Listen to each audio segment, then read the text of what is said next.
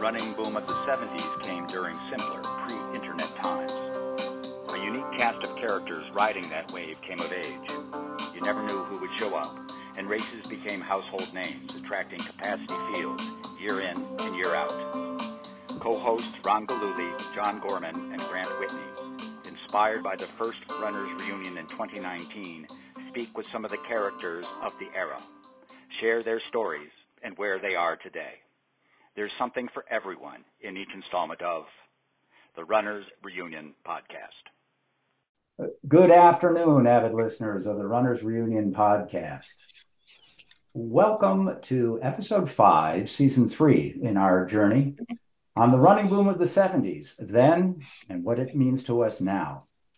I've been remiss on several occasions now for not acknowledging to our listeners that we want to hear from you. Please don't be shy about giving us a rating, something that you like, something you didn't like. Give us some comments and also give us some suggestions. Plenty of avenues to do that, whether it's on the Facebook page, on the Podbean platform, iTunes, or wherever you listen and wherever you download this podcast. So please, let's hear from you. I'm delighted to have as our guest this afternoon somebody from Rhode Island.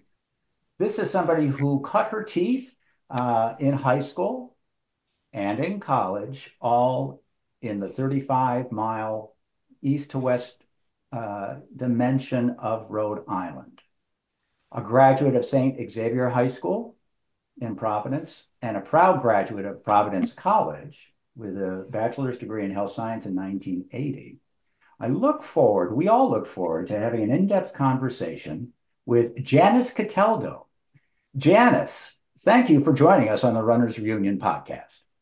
Thank you for having me. I'm honored that you asked me to be on. Well, there's already a lot of good stuff. There's been a lot of jockeying back and forth, some jocular joking and such that hopefully is still G-rated that will come out over the course of our time together, this afternoon. But let's cut to the quick a little bit here. You are occupying an interesting spot in the history of running in Rhode Island, in the sense that you were a first, and we're going to get to that in a second. But talk to me a little bit how you got into physical activity and running specific. It doesn't sound like it was necessarily kick the can and all those other kind of things around the neighborhood. Sounds like it was a little later for you. Can you give us a little taste of what that was like for you? Yes, I'm one of 6 girls, so my Italian parents didn't really want us to become athletes. So we learned to sew and sing and play the piano, but sports wasn't really in the picture then. So I really didn't start running till very late in high Okay, school. well, tell us a little bit about it. Was it suddenly a moment of inspiration that came to you, or was there some sort of other manifestation that brought it to your attention? And then how do you sell it to mom and dad? Well, I was always fast. I knew that because I would race the boys, and in gym class, I would get picked to be with the boys in the gym class. So I knew I was fast. So one day in gym class in high school, I was a junior. The basketball coach said, "You're faster than all these other kids. You should be on the track team." And luckily, wasn't working and doing anything else at that time. So I did. I joined the track team at that point. So, okay, but you just said that it's not necessarily that you were you being a rebel? Were you being a rebel in the family by doing something like this as one of 6 girls? Yeah, and in a little bit. Like I could remember there was a track meet, and my mom was like, "Well, you've got to work," and I had to miss a track meet because I had to work.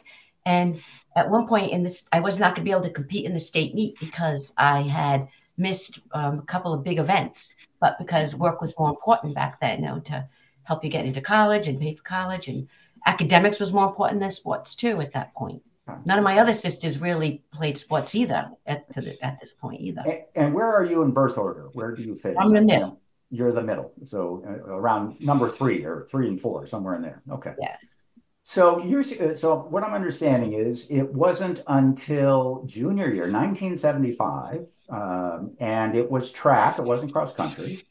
And when you got on the track after that basketball coach or gym teacher said you should try out, where did that where did they put you? Were you sprinting? Were you jumping? How did you find yourself on the oval as opposed to in the pits or Yeah. things like that?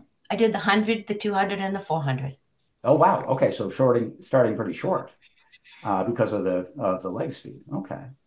And did you experience immediate success?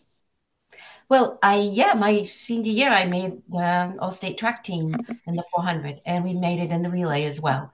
So I was lucky. I did what they say, you can't teach speed. I was lucky. I was fast enough to, Okay. and I had good coaches, so they were able to develop me in that short period of time. Okay. And in this light, this is so you really only have two quote unquote outdoor seasons, 75 and 76.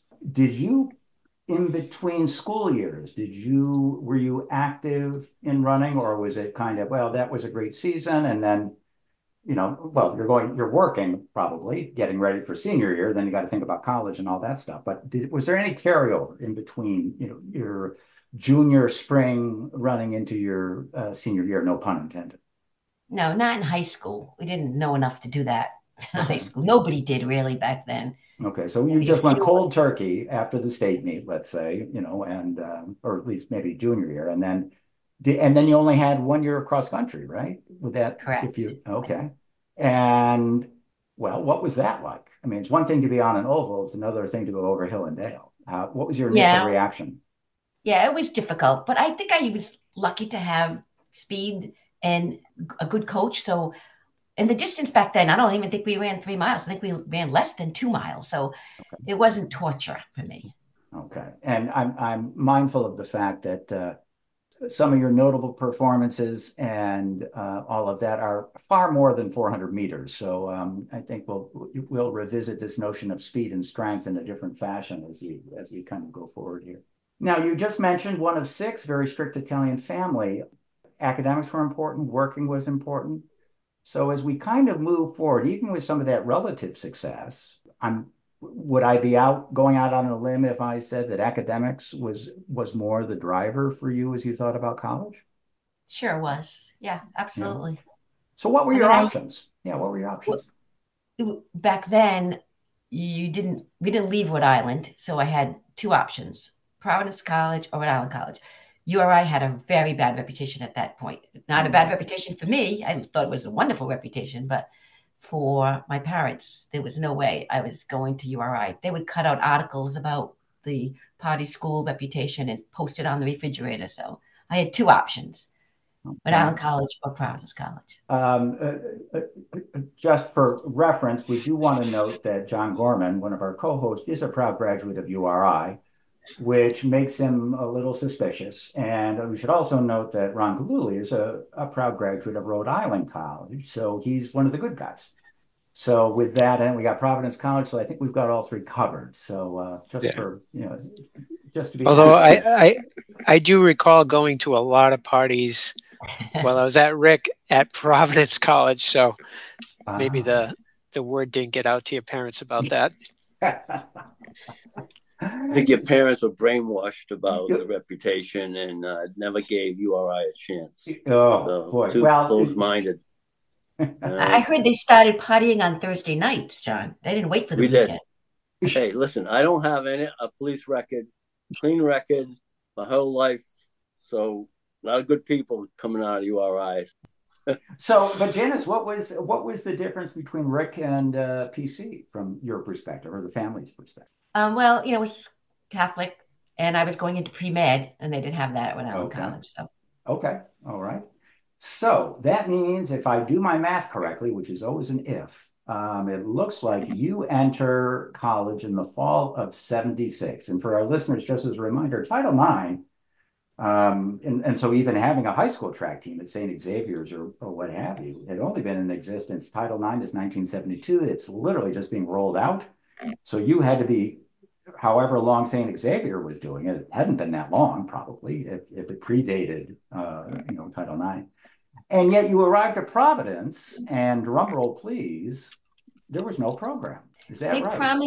they promised to have a track and cross country program soon there. So my freshman year was really just lobbying to get the team going. And Well, who was lobbying, Janice? I'm going to drill down on this. Were you lobbying, or were some other people? Were your parents lobbying? Who were the lobbyists of the administration?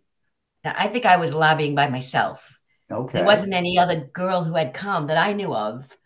And right away, my sophomore year, there wasn't a whole group of women who came to PC to run besides me. At that point, there wasn't anyone else. So I was lobbying the athletic director to have the team put in place. Well, that takes some, maybe the word that springs to mind is gumption as a young woman, going up against an adult, kind of figure saying, I want this program. What was it that seized you? What was it that for you made it worth your time and energy and effort to want to have this happen? Well, I was a runner, so I needed it, and they had alluded to the fact that they would put a program together too. So it wasn't like I went in cold and said, hey, let's get a new program here. I'll do whatever I can. No, they had alluded to the fact that they were going to put a program together. And I think, it's a lot less expensive than some other programs, like having a girls basketball team or a field hockey team, a tennis team. You get 5 girls to run, and that doesn't really cost you much. So what was the landscape at PC for women's athletics when you arrived? It sounds like there were other sports already established. Is that fair to say? Yeah, there were some really strong women's sports at Providence College at that time. I think because they had gone co-ed, they also wanted to draw some really good female runners and female athletes, and they did. They had a good basketball program there, a strong field hockey program there. So they did a good job of taking care of women's sports when I arrived. And so do you have any sense as to what was the moment when, with this lobbying and this advocacy, somehow you learned that indeed it was going to happen? Somebody was going to be hired, or that there was now budget for it. How do you remember that arc actually happening? I think they needed a coach, and I think they got the athletic trainer, Kathy Serra, to become the coach. And she had some running experience, and she was great with women. So I think they could balance her time as the athletic trainer to being the coach at the same time. And I think that's what really sealed it for them. And I don't think it was very costly. We would wear cotton shirt. I had like a cotton t-shirt and cotton shorts. And so there wasn't any expense. So when the women's program started to build, didn't that have an effect on some of the other sports? Like I know eventually they had to cut out baseball out of the program and a few other things, just like other schools. Do you remember that at all? Or I absolutely do. Yes, it was a bad time for men's baseball, and Title IX did hurt some men's sports. I definitely agree with that. But it gave me an opportunity and gave all these other women an opportunity to compete too. So it's a balance. I mean, sure, the men's basketball team at Providence College back then, it was a wonderful season. They did great. They brought a lot of money in. They did put a lot of effort into the men's programs. There were a lot of wonderful men's programs too. But it gave women like me a chance. And look what happened to the women's cross-country program over time. Yeah. So Janice, you are, one could argue, whether you agree or not, I'm going to come out and say it. You were a pivotal force in the nudging or the advocacy to create a program. Did you find yourself being a recruiter as well? In other words, of your current student body, were you going around the dorms and saying, "Hey, I thought I saw you jogging. Do you want to come out for the team?" Did you assume that kind of role, or how did it? It's one thing to say you have a program. How do you build a program, literally from the beginning? Yeah, I mean, when any woman showed any interest, I would make it fun. I try to make the program fun. So, running, I talk a lot. I can talk the whole time I'm running, unless I'm on the track doing speed workout. Okay. So just kept it fun, kept it lively. We would go off on our own. We had the men's team was wonderful. They would mark off some loops for us, and I would always have us. We had to run together because we're in Providence, and you would running through Oneyville, and not always the best sections of Providence. So we would run together, and I think we made it fun, and we did. We had a good time. So year one, the program starts, women's running, or cross country or track, right, however you want to frame it, in the fall of '77. What's your memory of how many women came out, or how many women were part of that inaugural team, that inaugural effort for the year that you wanted? It was small, Grant. It was small. And I look at like the year, my senior year, when Susan Radcliffe joined, we were massive by then. We had like 30 women on the track team and the cross country team. So we really grew very quickly. Yeah, it took a while. Because if you're starting in 77, and when did Susan arrive? She arrived in the fall of 2 years. She arrived at 78. 78, 79. Okay. So that's pretty astronomical growth, it sounds like. So it sounds like there was a built-in demand in some way, shape, or form. And do you take any credit for it? I mean, not to make that such a pointed question, but what do you think it was?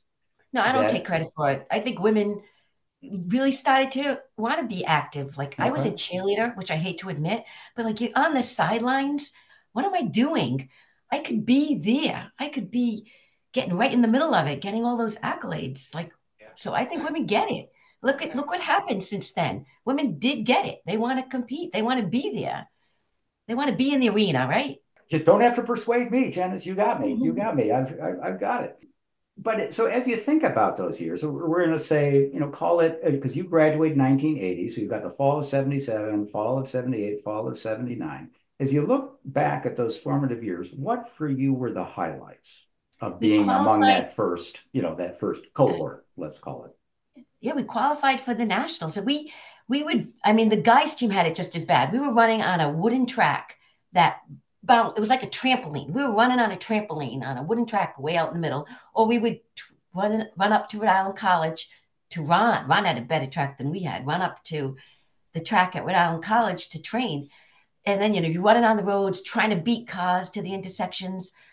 We didn't have a lot of knowledge back then, but we qualified for the nationals. The only 5 of us were allowed. We had to fight to go to the nationals. Only 5 of us were allowed to go. So you're good enough. My gosh, this is less than 2 years after program inception, and you're qualifying for the nationals. I don't care what level. That's pretty impressive. What's the backstory? What's the detail there? It was going to cost money. It was at Florida State in Tallahassee.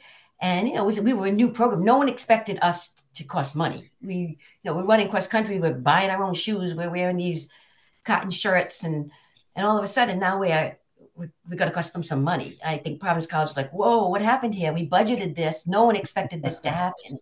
So initially the athletic director was, no way, you're not going. So Susan Radcliffe and we were like, legally, you have to send us. We looked it up and we were able to show that they had to send us. So they did. Well, there you go. You got the 5 runners in. You got a full squad that went. Yeah, luckily nobody got hurt because we needed 5 to compete and we only got 5 to go. But we had a great time. It was, there's a line of women almost like a half mile long and you're all charging forward. And it was just so exciting. It was a wonderful thing. That really was, this was it. I mean, that really cemented in some ways how far the program had come in such a short amount of time to be on that national stage in that moment. That is amazing. That's really, what a great memory to have. That would have been the fall. And then how did it, fall of 79, right? Yeah, fall of 79. You're graduating in 80. Any particular landmark moments that you think of and reflect on as you think about, your glide path out with a bachelor's coming in the spring of 1980? How did the track arc work for you in college? We had a great track season. We had John Hurd come and coach us outdoor track. Okay. And we did a great job. I made the New England team. John did a wonderful job, and everything went really well. And I still was loving running, and I knew I wanted to keep running after I graduated. Okay. Let me ask you this. We've touched on it a little bit from the male perspective. We've had a few Providence College, or at least one guy on, and we've had some anecdotes connected. How would you describe the relationship between the two programs? Because 1977, 78, you've got the men being incredibly competitive. Am I right, guys? Was that the year they were those 2 years, or they were really powerhouses? 77, 78, or 78, 79? I forget which. 81, 82, I think they got second in the NCAAs, but they were every bit as talented and good back in the 70s. I don't know what exact place they got, but they had obviously Mick O'Shea, Mick Byrne, John Tracy and then Charlie was in there, and Brady, and then others have followed. But what was that relationship? I mean, I can imagine in some places it's competition, regardless of whether it's men or women or the sport. But was it a collaborative thing? What's your sense of the connection or lack of connection between the two programs, men and women? It was wonderful. I mean, someone like Ray Tracy, Jeff Smith actually had come to PC at that point. Jimmy Fallon, Mick O'Shea, Dan Dillon, they were wonderful. They were like coaches for us. They would map out routes. I can remember them telling us, you girls eat terrible, and we did eat terrible. And they had so much more experience than any of us had from all the years they had of running. So they were big help for us. And I got to train with them a few times. They would if they're going on a long run and I wanted to do one, they'd say, yeah, come along with us. And of course, a couple of them, men stayed back and ran with me. I'm sure they had to give up their training one that day, but they were good about it. No, it was definitely collaborative. Well, that's definitely. Great. I mean, that's really nice. Oh, yeah, John. So I was doing some investigative work on you this morning, but I was, what was the name? I know I forget the name of your Providence College paper.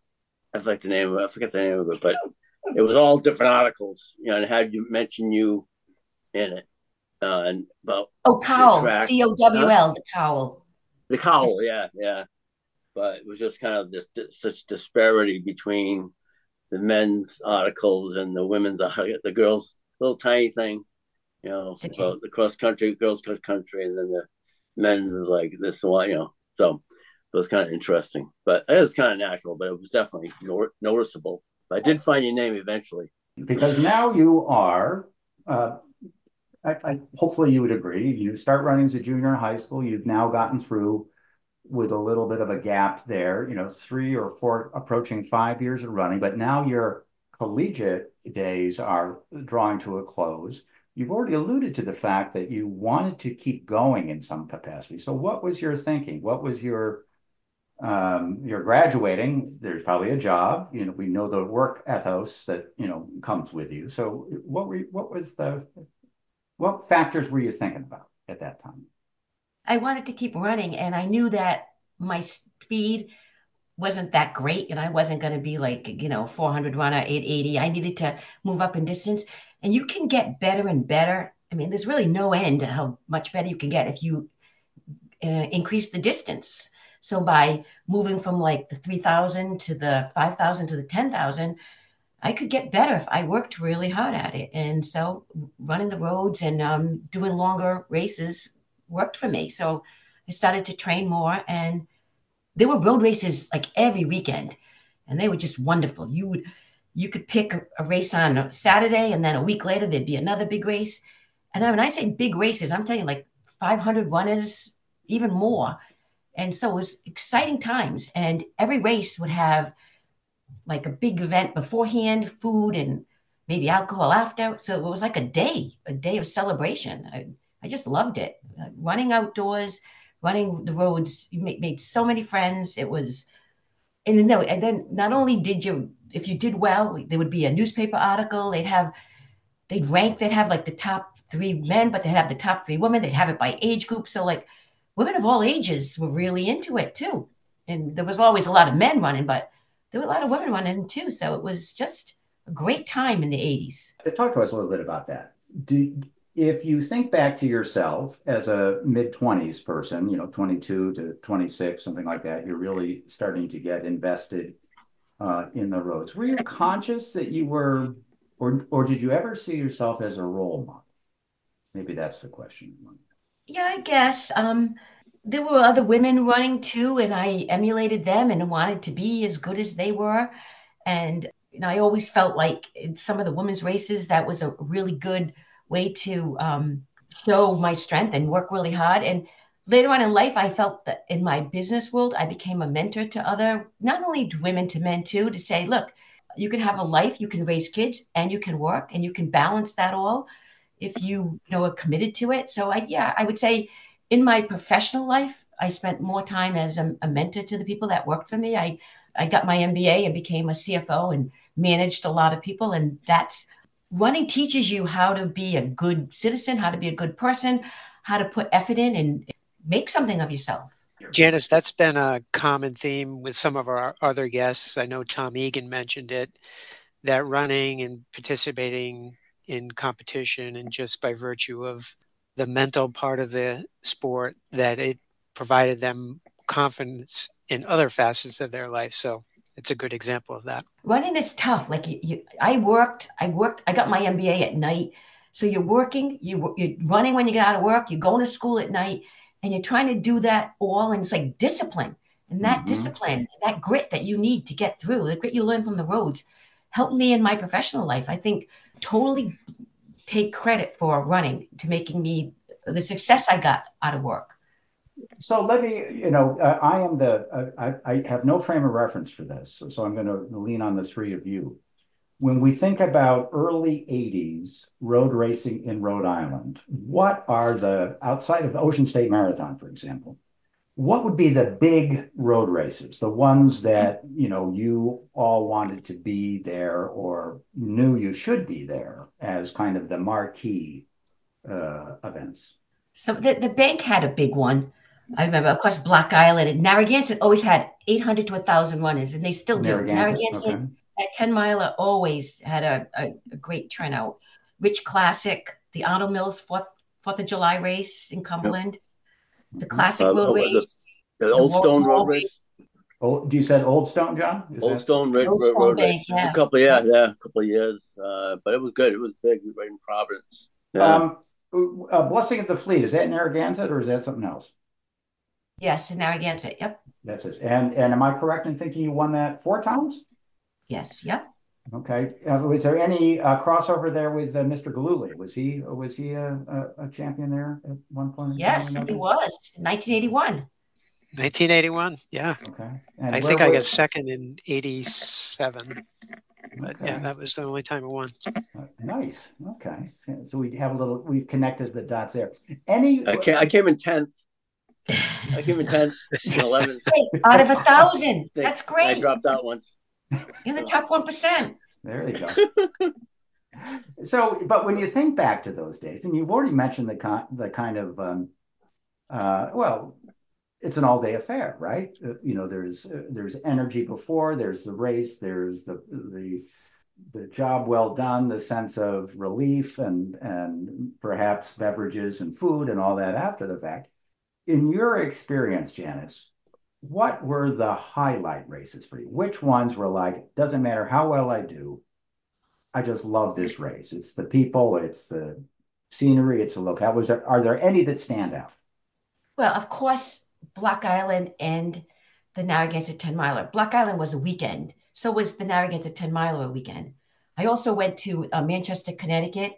That was a very big race, and I won that one year. It was lucky there wasn't a big turnout for female runners, but it was like the press.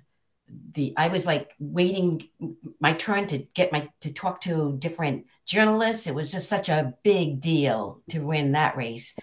And Holyoke, Ron, I know you went to Holyoke. It was like that a was weekend. always They have a parade with if you won that race, I won one year. We had to go in the parade in this open truck and wave to people. And I had a lot of nice experiences running road races. And, not just me, I think winning it or even coming in the top 5 was a big deal, but running was a great equalizer.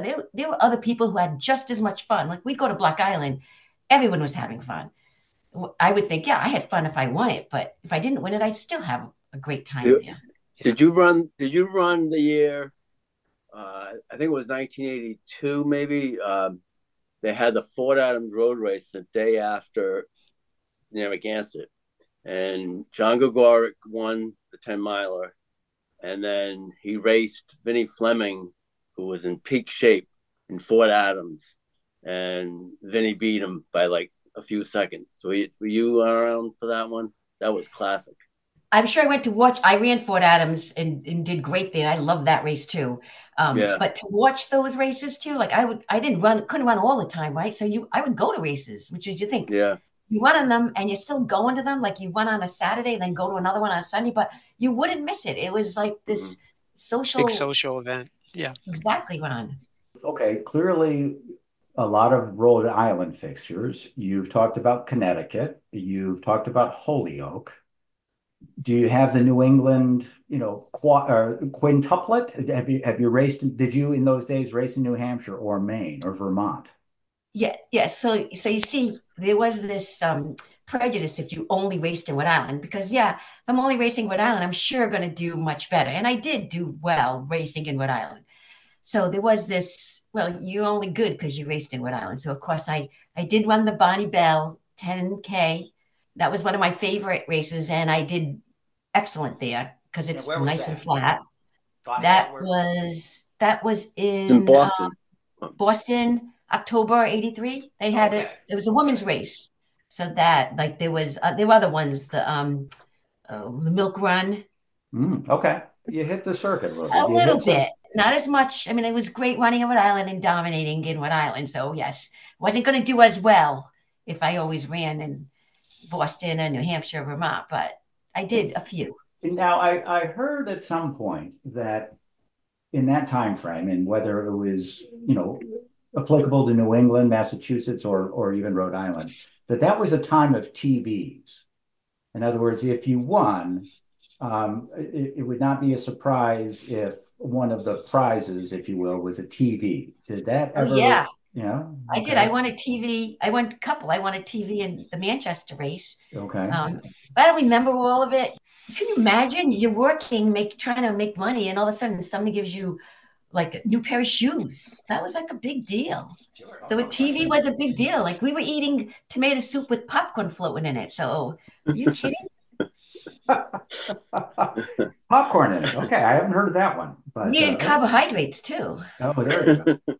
So, so aside from the events themselves, what about the quote unquote the unity of a team? You had that in college. What did you look for it after college? And if so, what kind of form did it ultimately take for you, or that you found, your best moments in?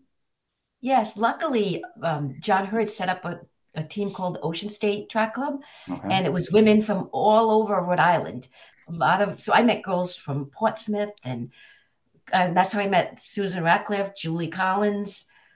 And Hurd, we'd all run together, and we became good friends, and we would train together. And yeah, I'm a very social person. I really needed that, and having those women to train with, it helped a lot. Like there's so much that can make you a good runner. Staying healthy, having good training partners is key, because you can train as hard as you want, but without someone to temper that or help you with your track workouts, you need that. So Yeah. I was lucky. Ocean State Track Club helped a lot, and we also ran with Johnson and Wales. We ran Okay. with them as well, but it was really the Ocean State Track Club that got the women together Okay. and So train. that's John John. Hurd is kind of the name associated with Yes, that in he terms of coached that. he Yes. coached that. Okay. And how long would you say into the 80s did you choose to compete and or health permit you to compete at a pretty high level, at least by your standards? How long did that kind of road Probably like experience? I probably I mean, I won Narragansett in '86, so probably like '86, '87, and then getting injured and Mm-hmm, you just getting older, mm-hmm, mostly mm-hmm. getting injured. Yeah. So probably I had a good run from in the mid '80s. Okay. And then at some point, career maybe is taking on a slightly different importance. Maybe settling down is taking on a different degree of importance. Did those factors come into play for you as well? Yeah, it's really hard to give it up. I can remember like I had my two little girls and I'm trying to track, run around the track. And so I would set them in the middle of the track so I could run my loops around and just trying to get home, make dinner. And yeah, but it's hard to give it up because there's nothing like the excitement of hitting a PR or Mm-hmm. winning a race. There's hard, very little that can equal the excitement and the thrill of that. I see a lot of runners not willing to give it up, not able to give it up because there's not, so they try to find another sport. But Mm-hmm. I mean, I was like that. I Yep. loved it. I really hard time giving it up. So again, when I was investigating you on Google, uh, I noticed that your name was mentioned in the book about Tommy Leonard, and but so am I. But anyway, but it mentioned that he invited you, along with a lot of big names, to the Holyoke Road Race. What was that experience like? Did Tommy contact you directly, or through a conduit, or how did that work out?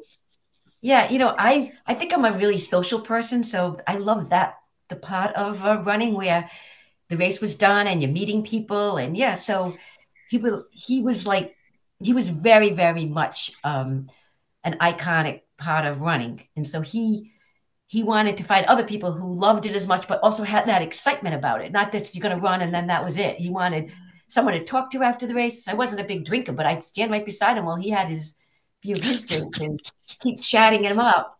So I think he liked that. He liked people who brought some excitement to it as well.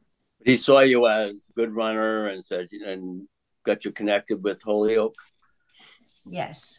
And what about you've been to the Litchfield Road Race, right? Oh yeah, so I forgot to mention that Yeah. Connecticut. There's another great fun weekend.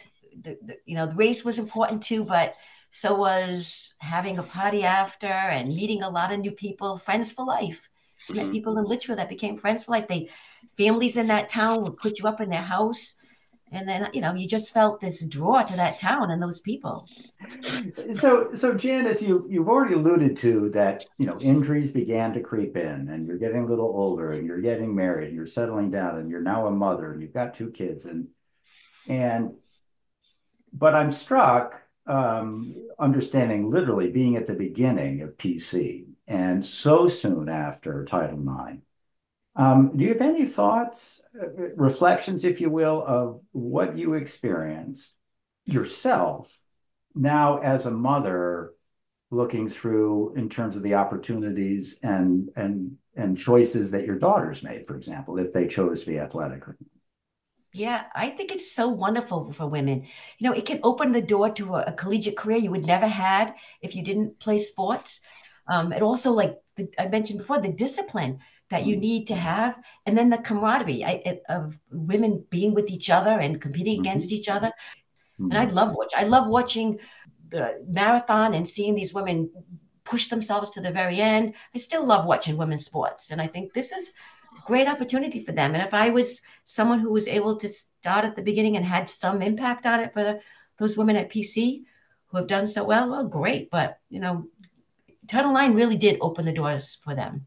You've also alluded to it. I'd love to drill down a little bit. When did you become conscious of, let's call it the transference of some of the skill sets that you associate with running, discipline and that commitment and those things, and realized the mentorship? When did you begin to realize, oh my God, I'm bringing this over from the my running days? I'm applying what I knew then to today. Do you have a recollection of a moment when you had that eureka moment?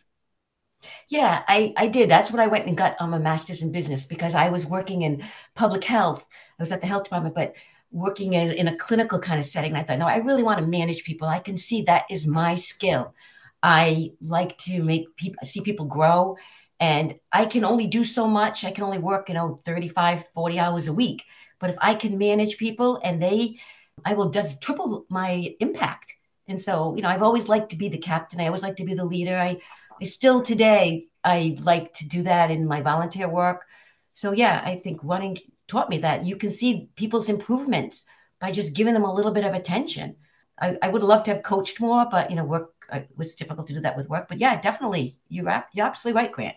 Do you see that coming directly from the running itself or your captaincy, three season cap or three-time capping track and cross country at PC? Was that where the idea, the nugget started and you realized that you wanted that, you needed that was a strength, and then Yeah, realized that on a career and at X point in time years later? So that's where you see it kind of connecting. absolutely.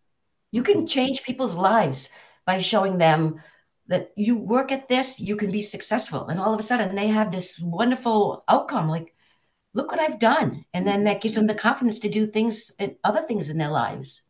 Anything else that you draw from those days that you would say you bring forward now to adult life, or I should say post, where the athletic life perhaps is not the same priority as it once was? I mean, it's just even socializing with people, getting along with people. You realize that we're all trying to better ourselves, enjoy life. And so when you're with people, if you just smile at them and show them something about yourself and make a joke or engage them, people want to be engaged, and they just looking for that opportunity. And you just have to be willing to put yourself out there. I have to ask, since you kind of alluded to it, if I'm not mistaken, we have a women's Olympic marathons trial coming up this weekend. Am I right, guys? Do you This intend to weekend, watch? yeah. Do you intend to watch, and do you have any prognostication as to how it may go? No, I'm not. I haven't really kept up with women's marathoning. I mean, Julie Collins, she would know, she'd be able to look at them and say, this one's got the right bill and this has got the right history. But no, But are I you haven't going to kept up. watch? I guess that's the I will watch. I okay. will watch, Grant, but I Okay. just haven't really been able to I haven't kept up as well. Well, that's a tough one because we all have a few miles under our belt, so to speak. So we've got that. Gentlemen, do you have anything else that we want to make sure that we Yes. cover? Yes, John. So Janice, was there anybody, a woman that was sort of your rival, like in road racing, that when you saw that person warming up or whatever, then you get a little knot in your stomach and go, oh, no, I got to really work hard, or you don't, someone like who's going to challenge you. Absolutely. I would say Ann Sullivan Hurd, we trained together. We raced a lot together. So I always, we definitely had this competition because we would train together. So then when you get to the race, it was like, okay, we were right next to each other all the time we're training. So how are we going to do in this race? And so Ann Hurd was a great runner, a wonderful, set records in the 20K. But there were times when like I could beat her if I stayed right beside her or I wasn't intimidated. The other one is Chris Mullen. She and I trained together. She's a great quarter miler, but she moved to the distance. So initially I could stay right with her or beat her often in long distance races, but she was a wonderful person and kind and thoughtful and very sweet girl. So you didn't want to, you didn't feel this need to like, I got to beat her by a lot, but you were like, oh, there she is. She's this wonderful person that I always looked up to. I got to see if I can get to her and get by her. Now, what about Kim Goff? Oh, absolutely. Kim Goff too. Yeah. Absolutely. We definitely traded places a lot. She moved up to the marathon. So I stayed at the 10K, 5K level. So I was lucky that I could beat her at those races, but I could never, ever have come next to her in a marathon. And Sue Ratcliffe? Oh, she's another one. Yeah. Sue and I, in college especially, we traded leads many times. She's a very good friend of mine. A very good friend of mine. One of my best friends. Ron, do you have any last questions or thoughts? Well, just common themes from other episodes we've had. The beginning of Title IX in parallel with the running boom, it just offered women just so many more opportunities. And to Janice's point, the opportunities that women started to have then and have now, as far as competing in college, the scholarships that are offered, it's just the way it's grown has been just a big positive for the sports communities and especially the running community. So yeah, it's great to see, Janice, the success you've had on the road, but also in your career as well. Well, I think that brings us to a good moment and to say thank you to Janice Cataldo for being our guest on episode 5, season 3 of the Runners Reunion podcast. Don't be shy, listeners. Send us your comments, suggestions for guests, and pump those ratings. We do want to hear from you wherever you get your podcasts. So thank you, Janice, for joining us again on the Runners Reunion podcast. And we look forward to seeing you on the roads or in a bar sometime soon.